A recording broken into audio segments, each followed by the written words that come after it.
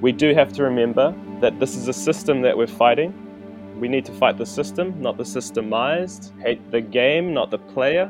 And if we're looking at solutions and ways to move forward, if the solution doesn't cater for some, then it's not a solution. If it's a solution that leaves some behind, then it's not a solution. Hi plant friends, and welcome to another episode of the PBN Podcast. I'm your host, Robbie Lockie.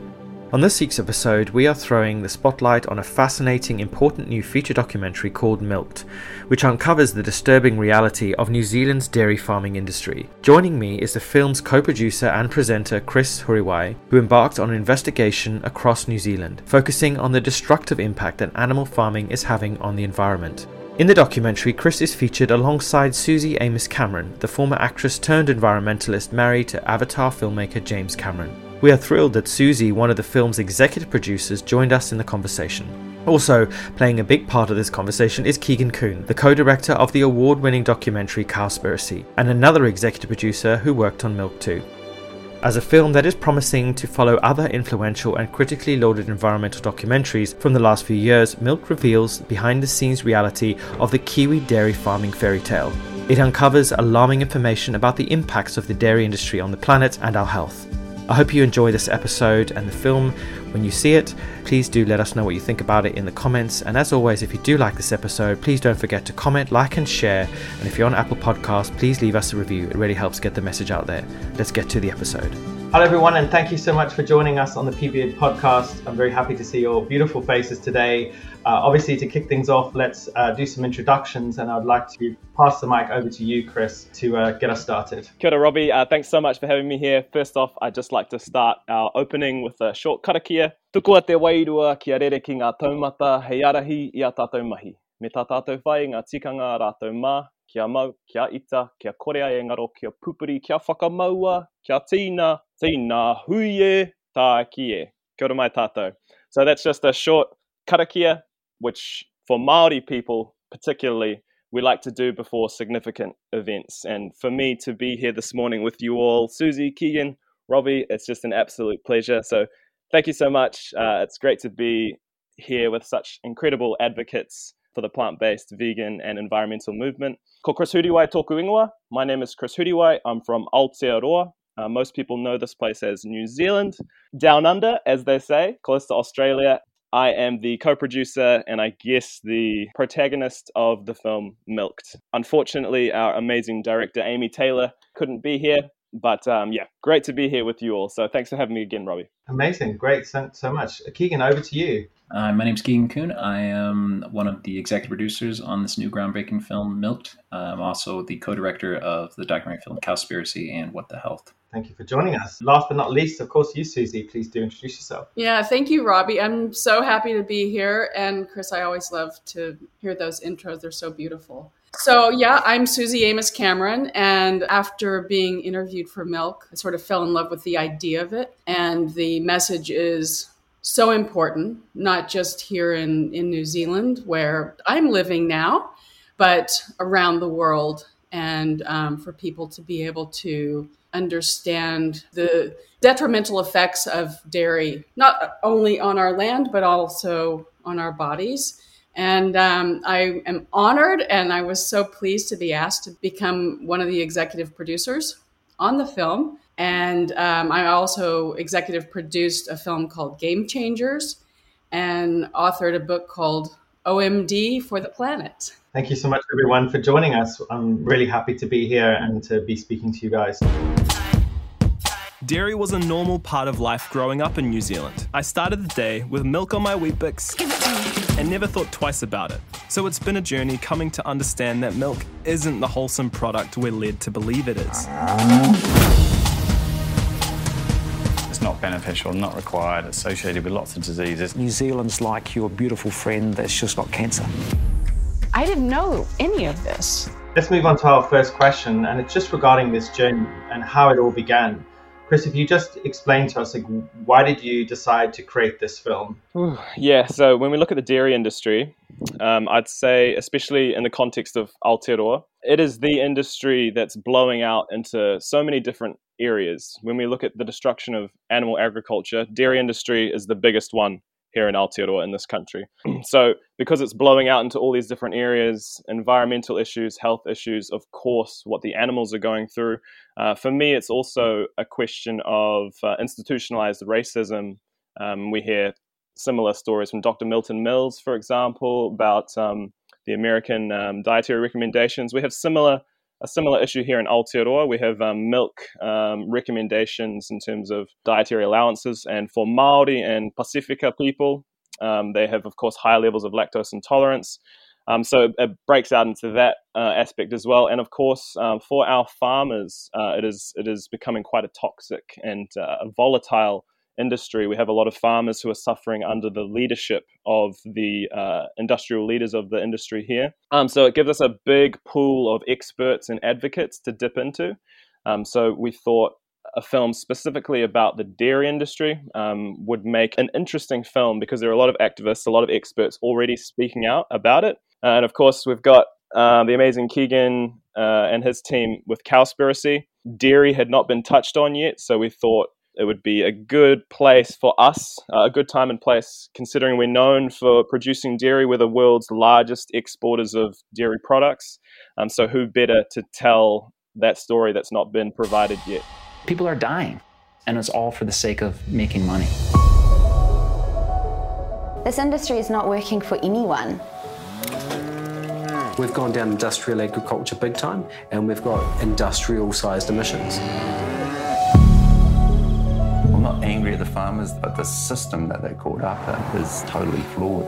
And looking back, it's like, wow, we were duped. You guys are going up against the biggest industry in the entire country. I never considered that my life could be threatened by exposing this industry. Oh, that's when it really, truly hits you what's going on. Industrial dairying is this country's biggest polluter. They are the most inefficient food production system on the planet. There must be an alternative. We need a whole new way of thinking. Do you think we're putting our future food security at risk? Keegan, regarding kind of the actual making of a film, you produced some fantastic pieces yourself. Talk us through the process of making sure, your support for a film like this is a success. What is it? What are the vital ingredients for a documentary that really hits home to people? I think what really resonates with audiences is the hero's journey. And this film does that. It follows Chris on this journey as he starts to uncover the true impacts of dairy on Aotearoa, but also around the world. And so I think that's something that makes audiences grab onto. It's a guide that can walk them through the whole process and reveal the information in a tangible way. And Suzy did the same thing with Game Changers. It follows the protagonist. And I think that's what is one of the key ingredients to have a successful film. But I think it's also combining, hard-hitting facts with a sense of humor. And I think Milk does that really beautifully. There's enough lightheartedness to keep the film moving while dealing with a deadly important subject. And Suzy, over to you. Tell us a bit about the reasons why you got involved in this film. You said you were interviewed for it, but from an emotional perspective and being someone who's passionate about plant-based yourself, what are some of the motivations behind backing something like this? Because when they asked me and I said, well, why don't you send over the rough draft of it? And I just have this, it's like a hit that I get, or a gut instinct that I get. And I just found it to be so incredibly emotional and, funny bits again. I think the thing that really hits me, and a lot of documentaries don't have this, is they'll give you doom and gloom and you walk away from the documentary going, oh my God, we're all going to die. Yeah. So there are solutions, being a very solution oriented kind of person.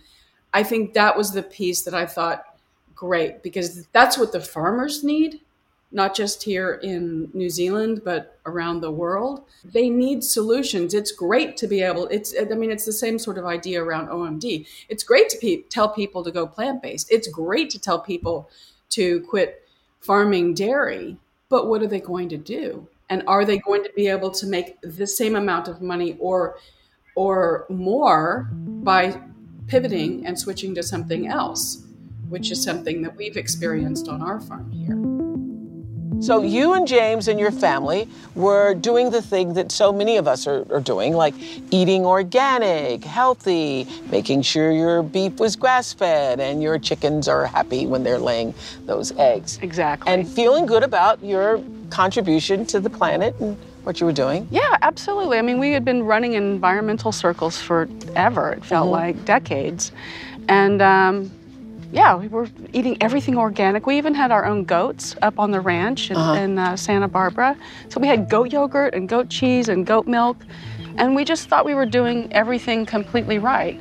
And then we watched Forks Over Knives. And when was that, 2000? 2012. 12. So it's been 7 years. Yes. And it completely changed our life. I think what we call it over here at Plant-Based News is constructive journalism. You know, when we tell stories, it's usually about the where, why, who, what, when. And that's the type of thing that we see in the news. And it usually focuses on the negative, doesn't it? It's always about the doom and gloom, or the doomism, as some people are talking about these days. You go on Instagram and you end up doom scrolling, and it's just like bad news story after bad news story.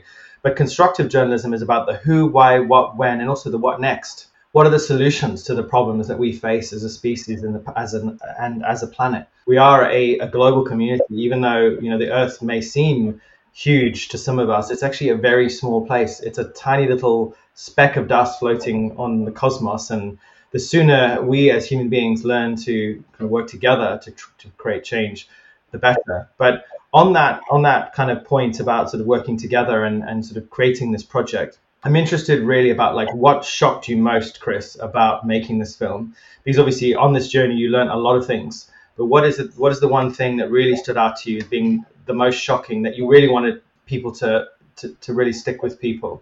The most shocking part, I guess, is just the breadth of issues. When we started putting the documentary together, I knew we would have to cram a lot into a single film. Yeah, it was just the breadth of it. There was so many things that had to be left out of the film. A lot of things that are quite hard to communicate, and as well a lot of things around the whole doom and gloom subject, and some stuff, especially around what happens to animals, that we had to leave out of the film because it's just too heavy. We really did try to focus on the lighter, more solutions-based side of things, as well, of course, including a lot of sobering truths that needed to be told, but simply the breadth of issues. There are so many far-reaching and including international issues that our national industry is impacting on, that we couldn't include. I'm not saying there's going to be a MILKED 2, but yeah, just the fact that we had to leave out so many important things was the hardest part for me. Kia ora koutou, Chris here, and in today's video we're going to be talking about the advertising tactics used by the dairy industry on our kids and their parents, and why I think companies like Fonterra should be implementing a responsible marketing policy. Let's get into it. Let's start with Dairy NZ's adorable little mascot and her website, Rosie in Rosie's World. Rosie's World is a dairy-funded website where kids can dress up their cows, play all sorts of games, enter competitions, win prizes, and learn facts about the dairy industry. Facts such as, did Moo know that from the air the island of Cuba looks like a crocodile or alligator? Among the facts on this website that children can learn, you won't see things like the New Zealand dairy industry being responsible for more greenhouse gas emissions than any other sector in New Zealand. You won't see facts such as that the dairy industry uses the equivalent water of 58 million people, or that to produce milk in New Zealand, over 2 million bobby calves are killed every year. Keegan, regarding kind of greenwashing, you've obviously looked at these things in other documentaries. This is such a powerful tool that industry uses. In your opinion, what's the difference between deliberately misrepresenting the facts or ignoring facts, or just barefaced lies? Do you think a lot of these industries, they really know that they are creating these lies, or do you think there's a lot of really just clueless people? What are your thoughts on greenwashing? Yeah, I think it's really apparent that these industries know how destructive they are, because a lot of the facts and statistics, both used in MILKED and in Cowspiracy, come from the industry themselves. So we're publishing on and broadcasting their own studies. And so they know how bad their industry is. They know what ecological damage it is. They know what it's doing to people's health. And so it is just outright lies. They are, at very least, hiding the truth. And they are, incredibly powerful industries. So they have the ability to put pressure on media to not publish on these true impacts, both to human health, animals, and the environment. And we see this because anytime, I'm sure, Chris, you're dealing with this around press with the film, but if you do any sort of media, or if I'm asked to do media around any of my films, mainstream, they always say, well, we need to have a representative from animal agriculture come in to counter it. And I usually say, yeah, that's fine. I'm more than happy to debate somebody in media. I said, but every time you have somebody from the livestock industry on, do you have a vegan on to balance it out? And of course it's no. And it just kind of illustrates the power that this industry has on the information that we receive on a daily basis. Chris, what was the most shocking greenwashing that you've seen so far? It's hard to pick one in terms of greenwashing. I mean, the dairy industry here in Aotearoa, I'd say they specialize in greenwashing and propaganda. They do have some just outright lies, but they're also very slick, I would say, in terms of the way that they phrase things, the way that they know people are going to misinterpret X, Y, Z. They, of course, will design studies to get outcomes that they want, and they will talk about those instead of the plethora of other studies that are provided by independent specialists. I don't know. I don't really know where to start, to be honest. But for me, one thing that really hits home for me is they're starting to incorporate a lot more te ao Māori aspects from the Māori world, which is part of my culture. And they're really starting to, I don't know, they really want to embed themselves in the identity of this country. And so they're starting to take on aspects of the indigenous culture of this country to further embed themselves and make themselves part of the landscape. But everything about their industry, if you ask me and if you ask a lot of people in the Māori community, everything about their industry is going against our tikanga, our ancestral ways of living, our intentions that we like to put into things, our values that we like to put into things. They're just completely trampling all over that tikanga, that way of life. And so to see them now inserting these aspects of tikanga Māori ways of doing things. Cultural appropriation, Chris. It's cultural appropriation. Yeah, you guys have that term as well. It's cultural appropriation. The cultural appropriation of this industry is incredibly high, and they like to put themselves in schools, nutrition bodies. They're very powerful in terms of our politics and legislation. And they have more money to post those greenwashing propaganda studies than any other institution. So, yeah, it's a big issue here, that's for sure. One and only Arnold Schwarzenegger. I ate a lot of meat. They showed us commercials. Steak. That's what a man eats. Selling that idea that real men eat meat. Serious man food. But you got to understand, that's marketing. That's not based on reality. Suzy, regarding kind of documentary filmmaking and being producers on films like the Game Changers, of course, which came up against huge kind of criticism that it was propaganda and that it was like vegan greenwashing, that it was just all full of like cherry-picked studies. As advocates and as creators, how do we stand a chance against these multinational companies? Because I got many friends who are creatives and who want to do more, who want to reach more people, but they feel very disillusioned by the power of these industries. Do you have any sort of suggestions of hope that you have that keep you going and continuing to do the work that we do?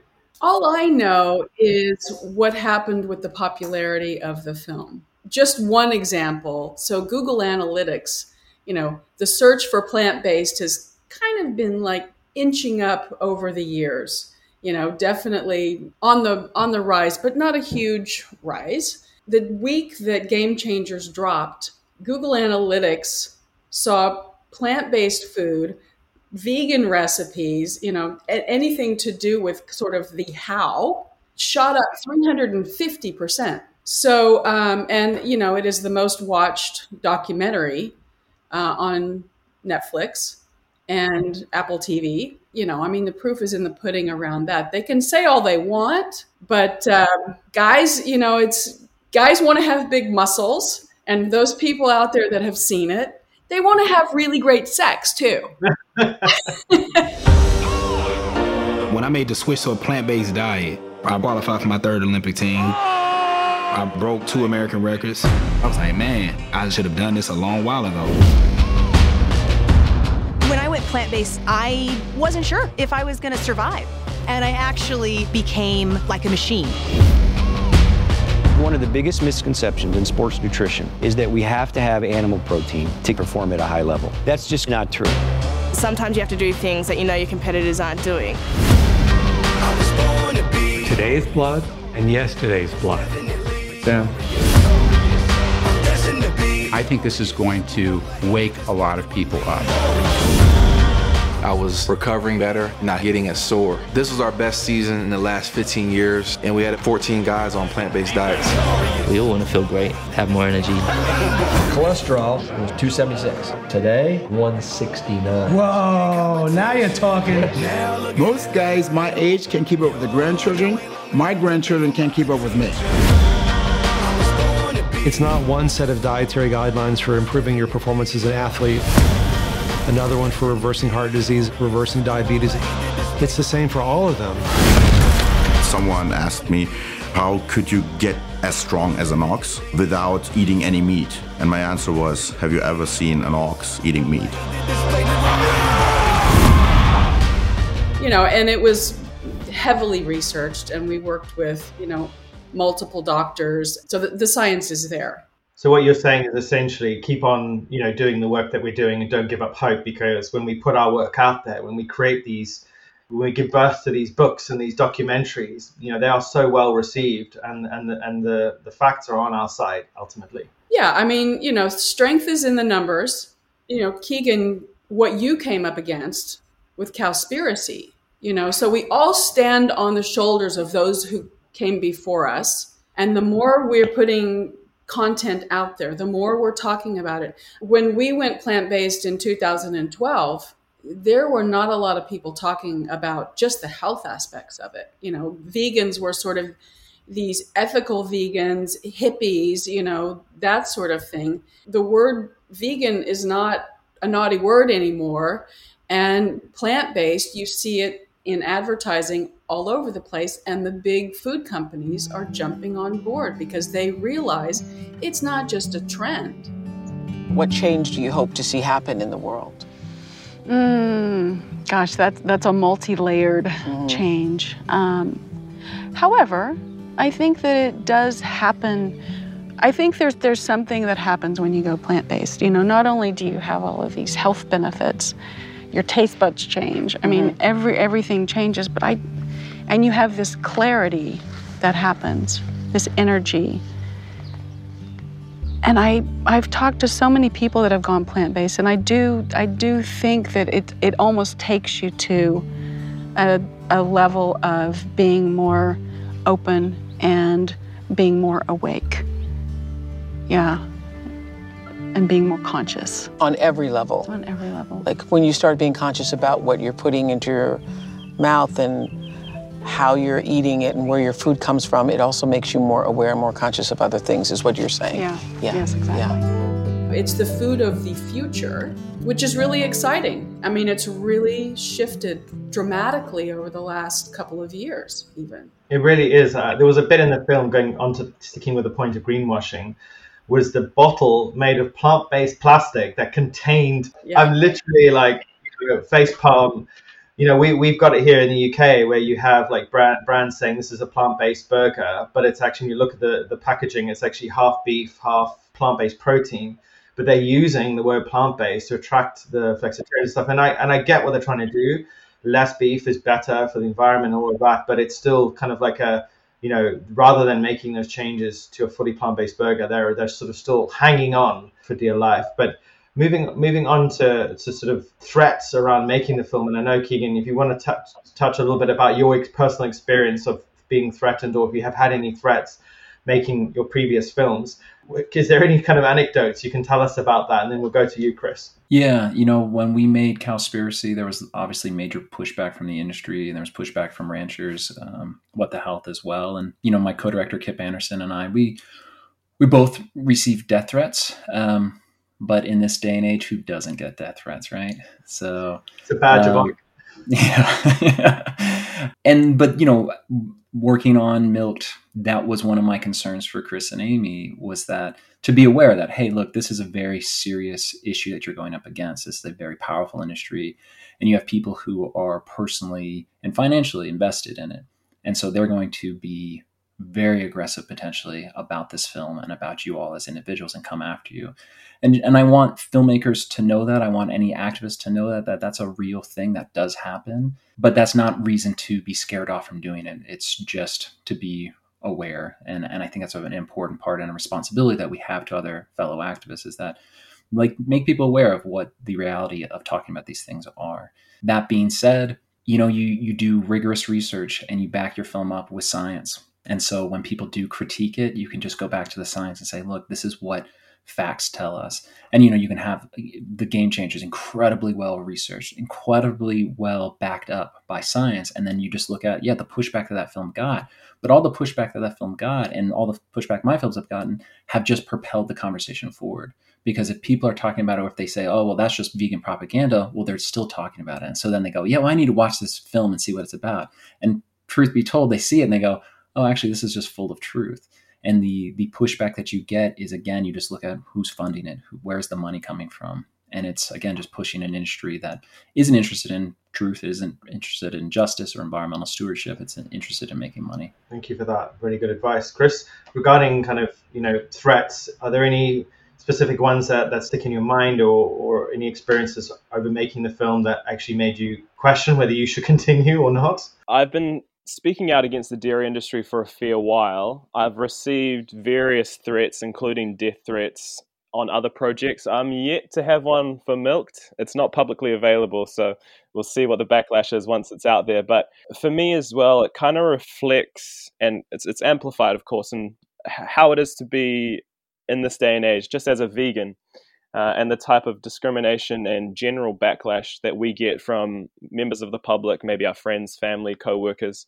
But when you're being a whistleblower, speaking out to the degree that we are in the documentary, that's going to be amplified. It's not just that they are an incredibly powerful industry, biggest company in Aotearoa, Fonterra. It's not just that they're big and powerful. It is also because these farmers are put under a lot of stress.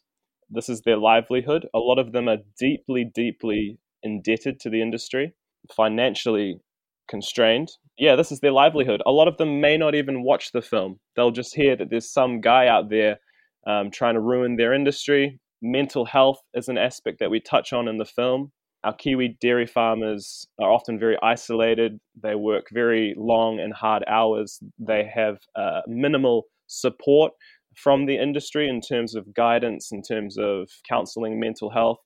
And so largely it is a sensitive place to be talking about anything that might be causing disruption.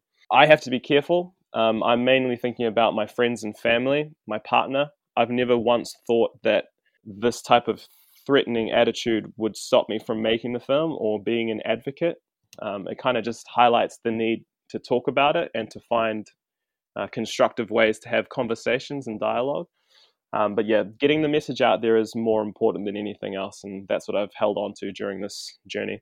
The next question is just regarding kind of, following on from what you said about mental health, especially with the farmers. I was really shocked by the fact that 167 farmers took their own lives in New Zealand last year, which is terrible. There's a clear human cost here. And I think many people say that animals are not the only victims of the animal agriculture industry. In your sort of journeys, Suzy, how do you feel about this? Because, the vegan community can be very, I want to say aggressive, I'm going to say aggressive, can be very aggressive about our movement, about our message. And sometimes that message forgets about the human aspect of our societies, right? We're very much focused on saving the animals, saving the planet, but we don't really talk enough about the human cost of these horrific industries. I just wanted to hear what you thought about that sort of that aspect of things. Definitely. I mean, I think that the journey that I've been on when we first went plant-based, we were up on our soapbox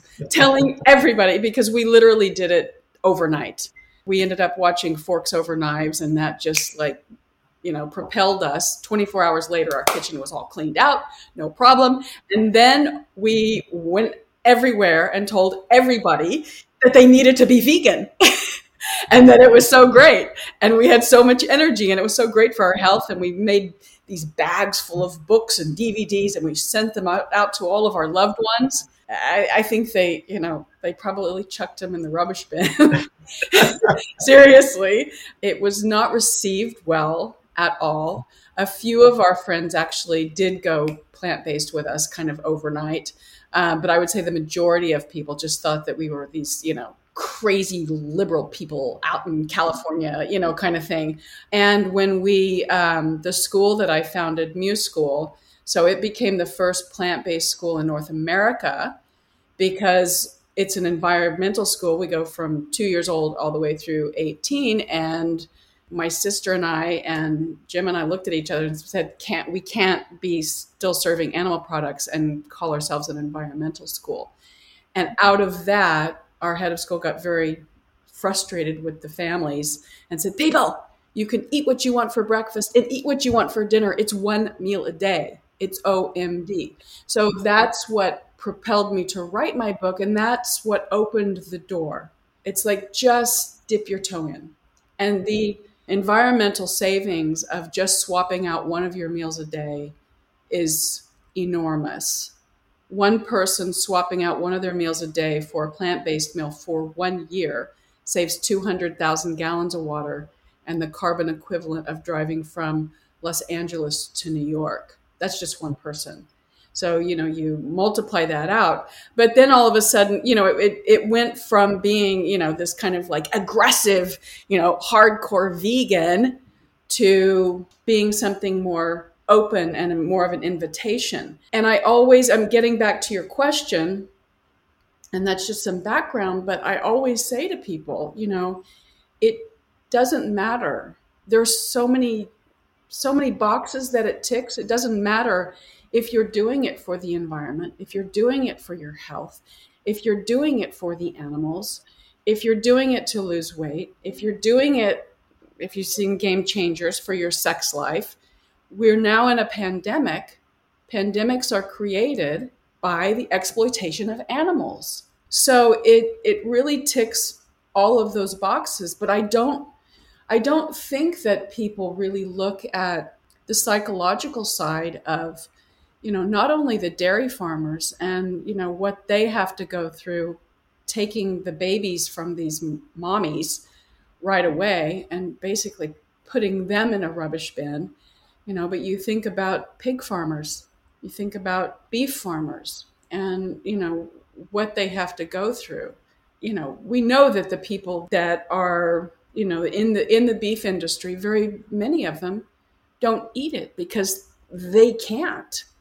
They've seen too much. You can't put the toothpaste back in the tube. So it is a problem. It's really sad, because these people that are suffering, men and women, they have families, they have children. The fact that, some of them are taking their lives, a lot of them actually, it's devastating. Thank you for that, Suzy. Chris, regarding kind of that experience of making this film and hearing those stories, you said previously that you've been going after the dairy industry for quite a while now. And I can imagine when people are new vegans, as you were saying, Suzy, very angry about what's happening to animals and the injustices. And we do feel anger. We want to direct it at the farmers, direct it at the dairy farmers. After making this film, Chris, has your kind of compassion towards the dairy farmers increased now that you've kind of spoken to more of them and heard their stories? Definitely. It's been building, I would say, but being welcomed into their homes and getting to know some of their families through doing these interviews. One of the farmers, his wife is vegetarian.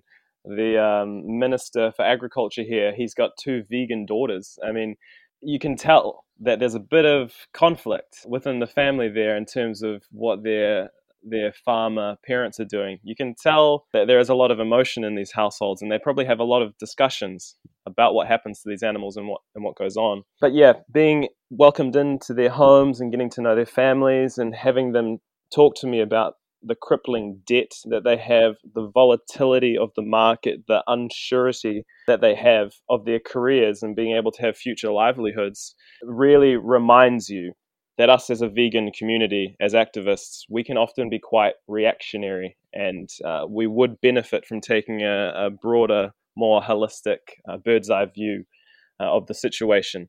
If we were to do that, we would understand that these industry leaders who have been leading a lot of our farmers in the direction that they're in terms of Aotearoa, in terms of intensification, and further negative welfare aspects for animals, they've been led there by their industry leaders, and they are indebted to the point that they are because of decisions made by industry leaders. Any attempts to encourage further diversification into alternatives for our farmers is often met with pushback from industry leaders. So we do have to remember that this is a system that we're fighting.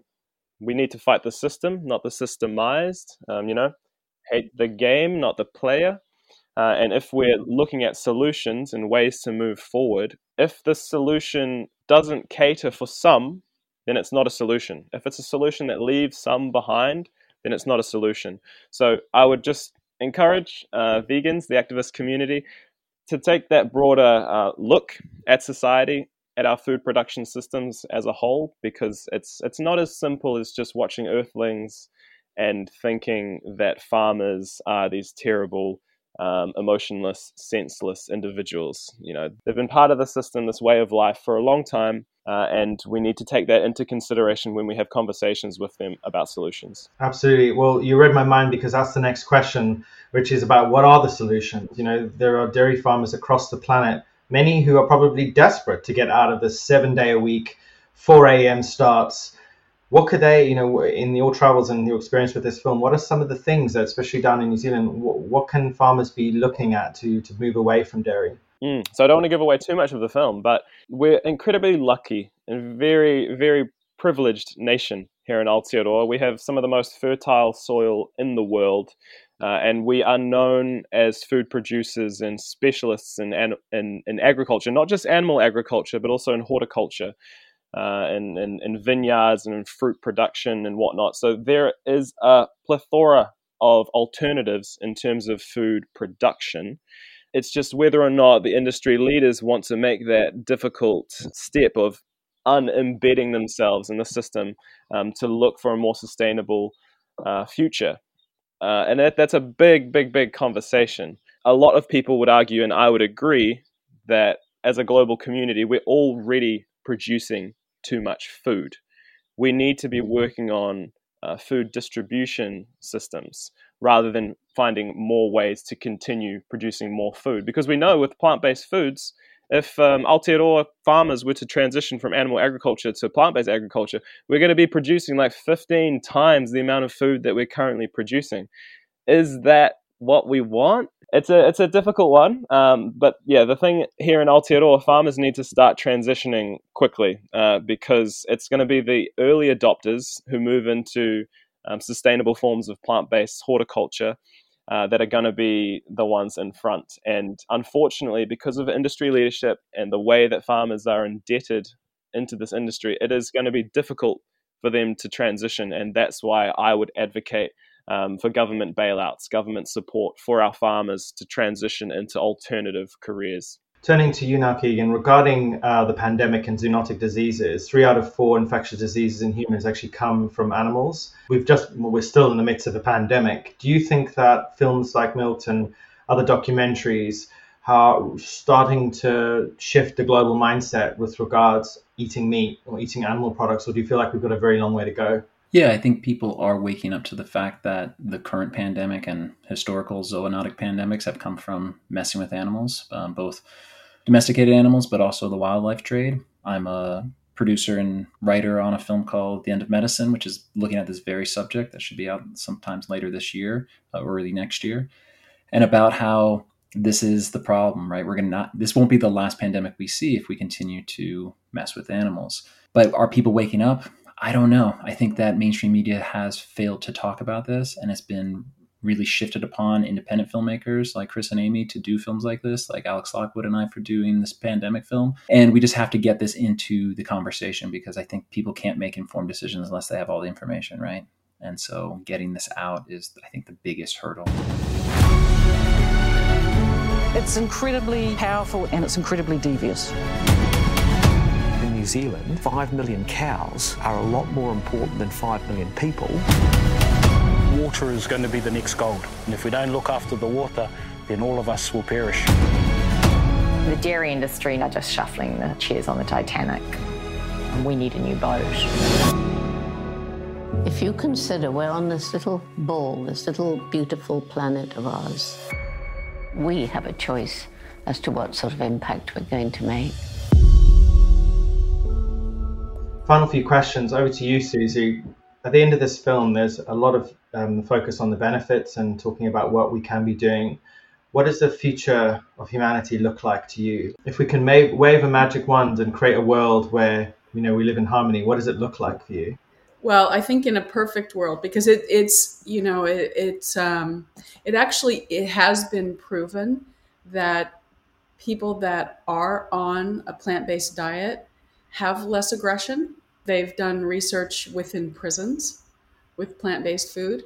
But in a perfect world, in a really, really, really perfect world, everybody would be eating plant-based. I don't think that that's realistic to think about that, which is, again, I'm going to sound like a broken record, but which is, one of the reasons why I am constantly out there pushing the idea of swapping out one of your meals a day, OMD, because it does make a huge difference and it does offer people opportunities to just try it out. People feel better just with swapping out one of their meals a day. So then they try two.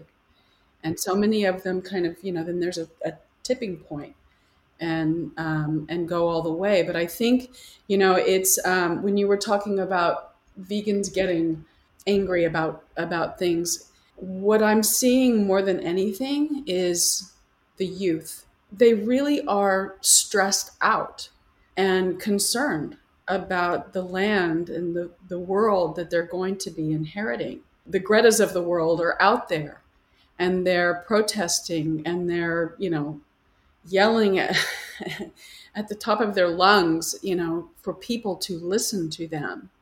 And I think it's really frustrating for them that, the grown-ups that are making a big mess won't listen to them and won't make differences. I do have great hope, mainly because there are a couple of organizations on the mission board. An organization it's called Imagine.one, and I also sit on the board of Live Kindly, which is a new plant-based company. What I'm hearing and what I'm seeing are huge organizations, corporations in the food industry that are really, really looking at, they've had that sort of cognitive dissonance around what they're doing. Mainly it's come from their children. It's like, Mom, Dad, do you realize what you're doing to the planet? And they're actually, making big changes in big corporations, big food industry around creating more plant-based food, but also looking at the supply chain going all the way back to the farmer and to the soil, taking care of the farmer and taking care of the soil. So I'm witnessing this. I joined these organizations last January, and I don't know how many times I've had tears streaming down my face, seeing these people not as, CEOs or not as heads of these big organizations, these big amorphous things, but as human beings. And what their fear is for their children. There is change happening on a big scale. We're not seeing it completely yet, but we will start to be seeing it. They have to look at their bottom line. The good thing is that because plant-based eating and plant-based lifestyle has come into the mainstream, it only helps them.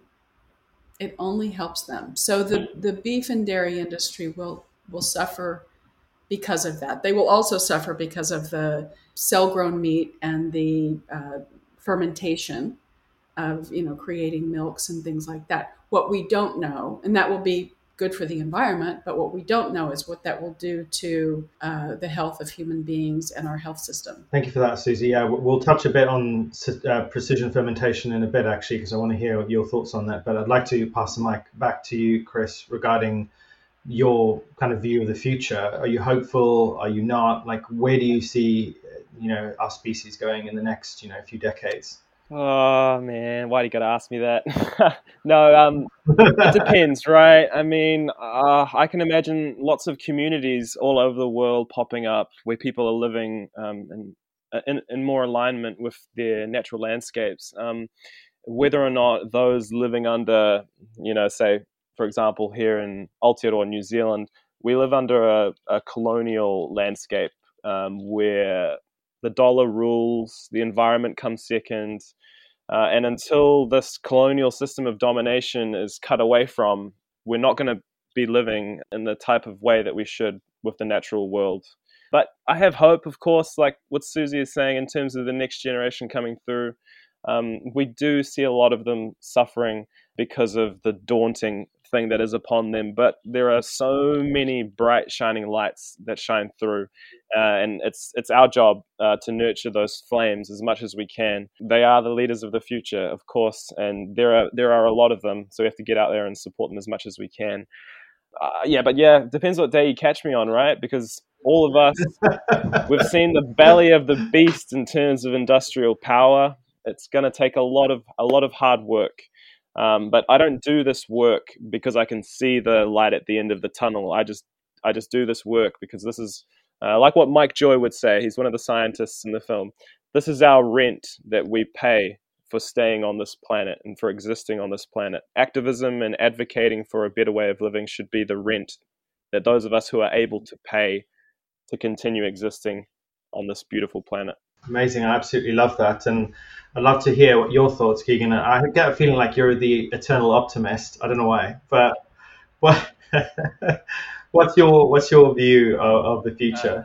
That's funny. I am quite the opposite. I've been an activist for a long time, and I've struggled a lot with hopelessness.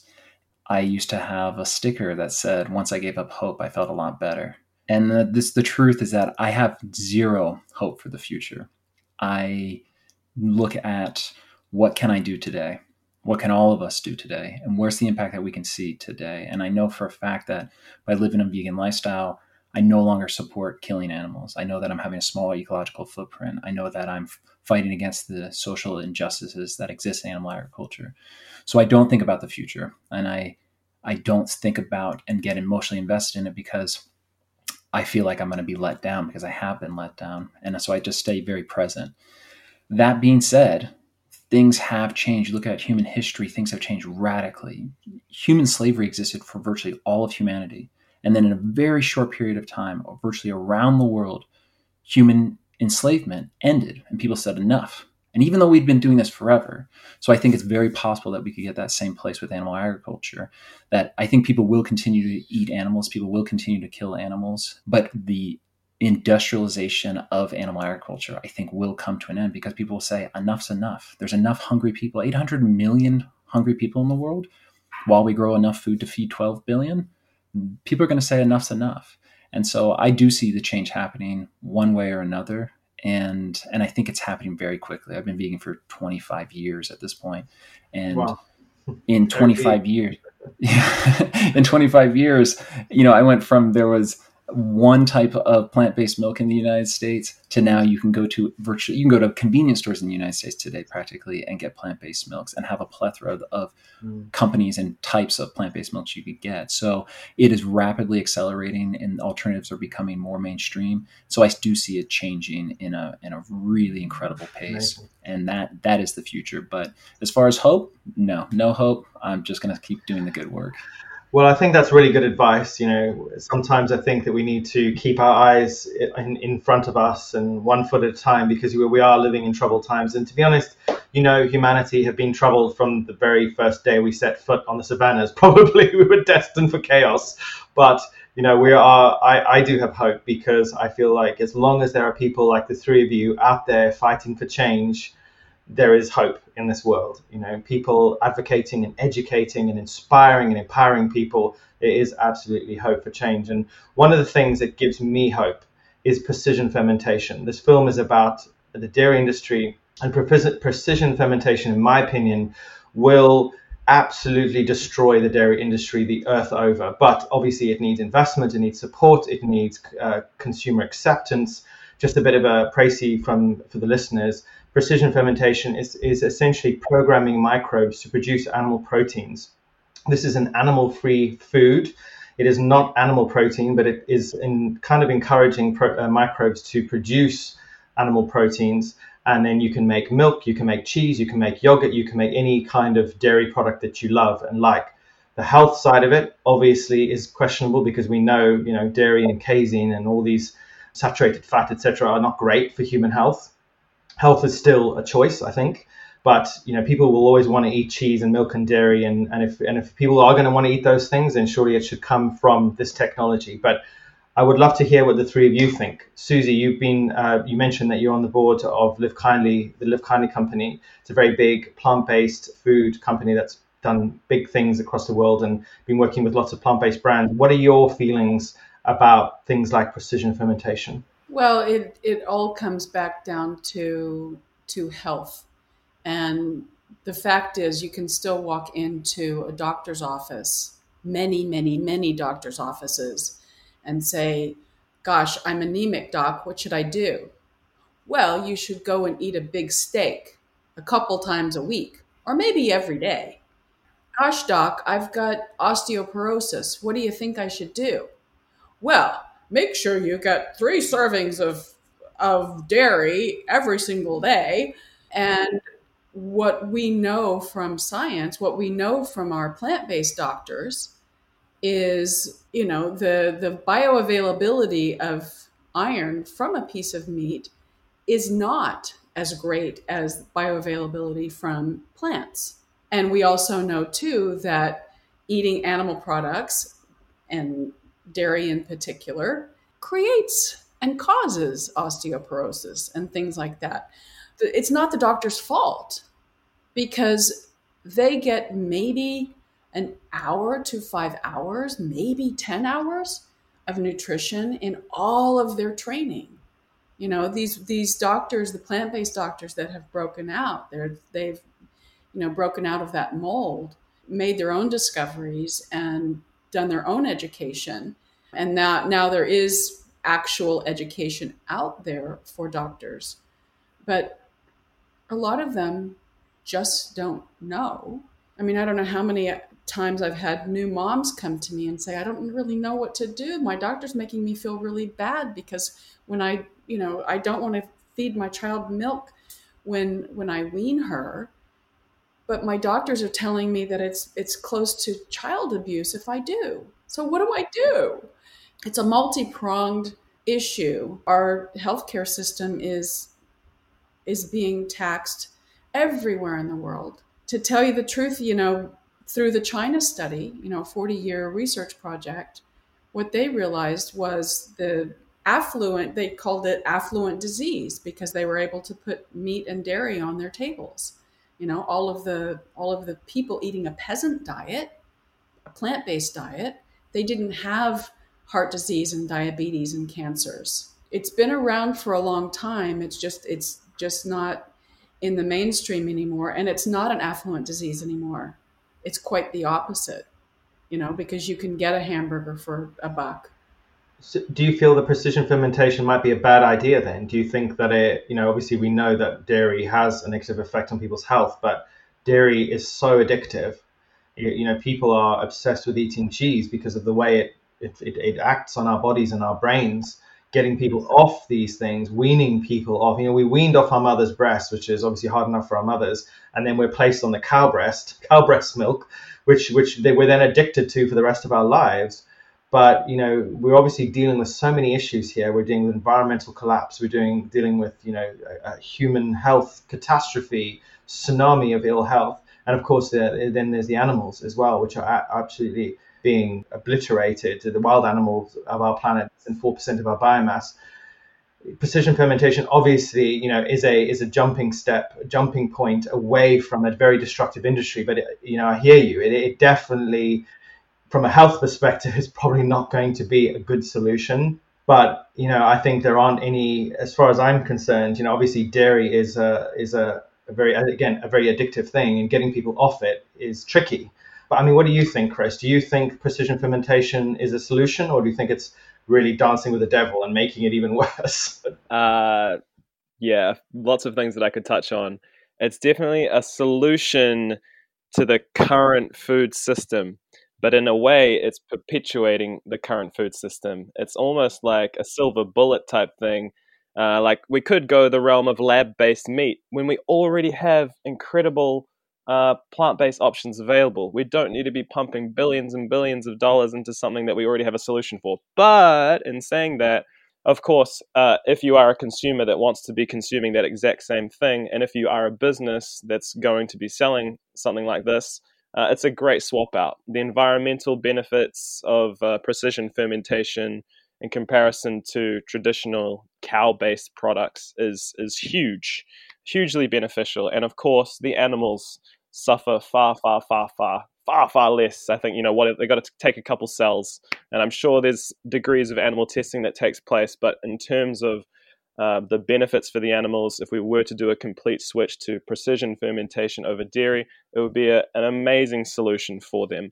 But like Suzy says, the casein, which will be created through precision fermentation, is linked with deleterious health implications. For me, that essentially backs it up in a way, because that we're going to be able to tell to the consumer that this is essentially a complete replica of what you like to eat. It's just as bad for your health. Good job, And so if you're looking for the exact same thing, it's going to be perfect for you. That's a great ad. But our food system is completely broken, like I say. So we are, to a degree, finding ways to perpetuate a broken food system. But my main point that I would touch on this one is that this disruption is coming no matter what. I wouldn't say it's depending on consumer acceptance. If it's the same price or cheaper, and has less impact on the environment and doesn't have this ethical question about harming animals, I think it's going to be a no-brainer for consumers. And from what I've heard from those that I've interviewed from Rethink X, they're telling us that this is going to be a complete business-to-business disruption. You're not even going to be aware as a consumer that the chocolate bar you're eating or the potato chips that have the milk powder in it is now going to be made through precision fermentation. It's going to be a complete business-to-business disruption. Just an ingredient, right? Like any other ingredient, but not from animals. Well, they're calling it animal-free foods. But over to you, Keegan. What are your thoughts about these sort of technological solutions to, and this could be, cell-based meat, cellular agriculture, or precision fermentation? Do you think that these are the silver bullet, as you said, Chris, to end animal agriculture, or do you think we are stepping into the abyss here? I think that they predicate on this idea that we're supposed to eat animal protein. And as any lifelong vegetarian or vegan would tell you, well, clearly we don't need to.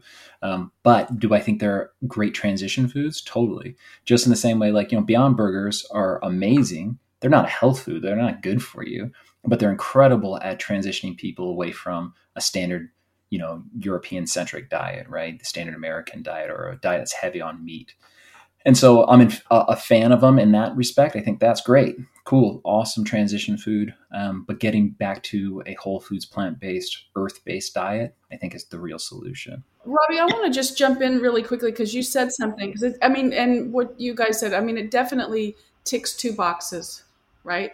The environment, and it takes the environmental piece of it and the animals. What we don't know yet is what is the footprint of growing cell-grown meat, lab-grown meat. We don't know that, number one.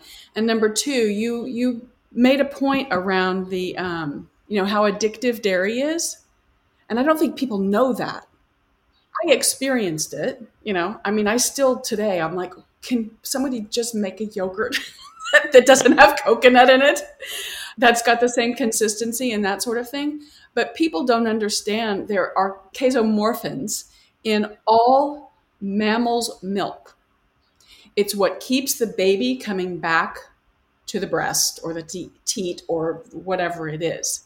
It actually allows the baby to thrive. Now, once the baby's weaned, the baby doesn't need any more milk from mom or any other mom. So if you're growing a human baby, call it 7 pounds to 18, 20 pounds by 1 year, right? So that you're making your milk actually consists of a certain amount of casomorphins, and the consistency changes not the consistency, but the makeup of the casomorphins.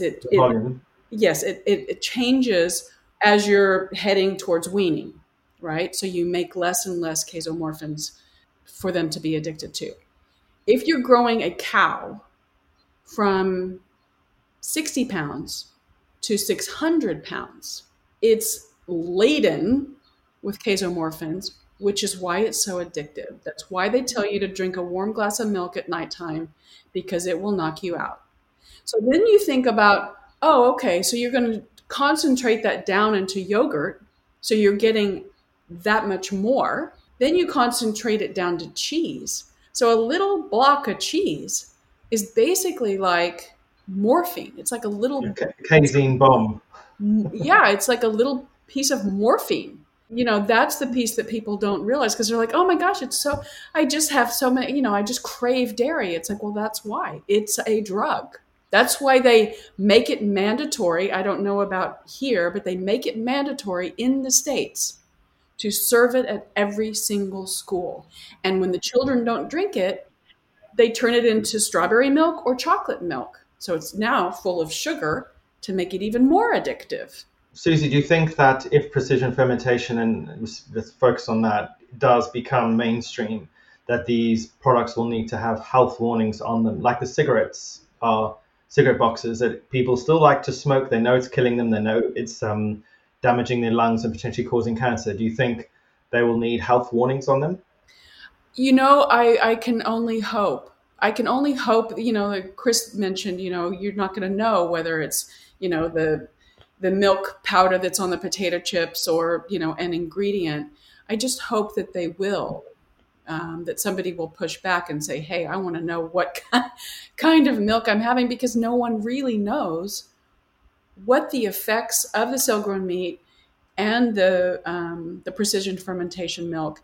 They don't know the effects on the human body yet, because it hasn't been tested. No, not widely used. On a great scale, and people are investing hundreds of millions, if not billions of dollars into this technology, and nobody knows. I mean, the people that I've spoken to who work in the industries have said from a molecular perspective, it's exactly the same. So if it is exactly the same, it'll have the same damaging effects. It'll have the same negative effects. What they have said is that they theoretically should be able to dial up and dial down the amount of casein, the amount of saturated fat, the amount of protein, etc., in these foods, which gives a little more control. But at the end of the day, we're dealing with food industries. Their focus is profit most of the time. Very few big food conglomerates are focused on human health. They really care about the bottom line, ultimately. But that's all we have time for. I'd like to sort of wrap us up with some sort of more practical questions, which I'm going to aim at you, Chris, is, number one, where can we watch the film? Not that question. Unfortunately, it is only premiering and screening here in Aotearoa. For a start, we are currently working with an international big distribution agency to help us get in front of as many people as possible. But unfortunately, I got no good news for people. I got no dates that I can give in terms of when it's going to be available. We're just fingers crossed at the moment in terms of this agency getting it in front of as many people as possible. So just follow us on our social medias for updates. And as soon as we know, we'll let everybody else know. Stay tuned to Plant-Based News, because we will be the first to let you know when it's coming out, where it will be. So yeah, if you are listening, don't forget to subscribe to our podcast and our newsletter, plantbasednews.org/newsletter. So one more final question is taking action. People who watch the film will be, horrified, shocked, inspired, motivated. What are some of the things that you want people to go away and do after they've seen this film? That's to you, Chris. Big question. There's a range of solutions that people will find at the end of the film that we would love people to follow. A big thing that I'm keen on is political change. For solutions for our farmers and changing our food system, we need to take a political approach. We need to be engaged with our politics because that's where change happens, unfortunately. I would love to see a grassroots, groundswell takeover revolution, but we need to see people engaging with civics, with politics. We need people to make informed decisions when legislation is put in front of us, so that we can vote in a way that's going to find solutions for the environment, for the animals, for our farmers, for ourselves. But of course, as well, one thing that has it does have political push, it does have social push, is your own behavior change. And I know we talk about changing the system, not the individual, but we all as individuals have an incredible influence on everything around us. I wouldn't be who I am today if there weren't things around me influencing me. And so that personal dietary behavioral shift is also incredibly important. And so I would encourage people, if the film resonates with you, if the messaging resonates with you, have a look at what you yourself are consuming. And if those products that you're consuming don't align with you and don't align with the message that you're resonating with, then consider making some changes. Consuming a plant-based diet or living a vegan lifestyle is an incredibly powerful thing that we can do to look out for other individuals and the planet that we all love. I have one more question for the three of you. Keegan, if you were stuck on a desert island, I'm going to ask you all the same question. If you were stuck on a desert island and it was just you and a pig, if I could give you one vegan dish, one music album, and one book, what would you take with you? Obviously, you're not going to eat the pig because you're vegan, but one music album, one book, and one vegan dish, what would you take with you? The one album would be an album by a band, Earth Crisis, which is the reason why I became vegan. Gomorrah Season Ends, which is a really powerful, heavy record. The book would probably be, gosh, that's a hard one. That's a really tough one. The vegan dish would definitely be rice and beans, because that's pretty much the majority of what I eat. And the book, I would say Guns, Germs, and Steel. That's a really powerful book. It's a really important book. I love that book. And there's a lot of information to be gained from it. So those would be my three. It's incredible. I love that. One of my favorites. If I could throw in, because people do ask that question, right? If you're stuck on a desert island, there's three answers to that for all the vegans out there. Is what's the pig eating? So eat whatever the pig's eating. 2, if you've been vegan long enough, you don't have the enzymes to digest meat any longer, so you're just going to get sick and die anyway.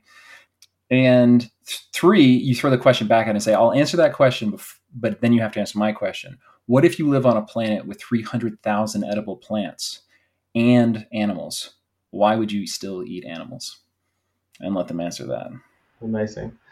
Over to you, Suzy. So you're on a desert island with your pig friends, one vegan dish. It really is difficult to drill down on that. I definitely wouldn't eat the pig. I just rescued a wild boar a couple of months ago. When I got him, he was 1 kilo. He's now about probably 30 kilos. And his name is Buster. And he's the cutest thing. And he's so smart. And he lived in the house with me. He lives outside now. He was fantastic. So start with a dish. That's usually easiest. What's your favorite dish?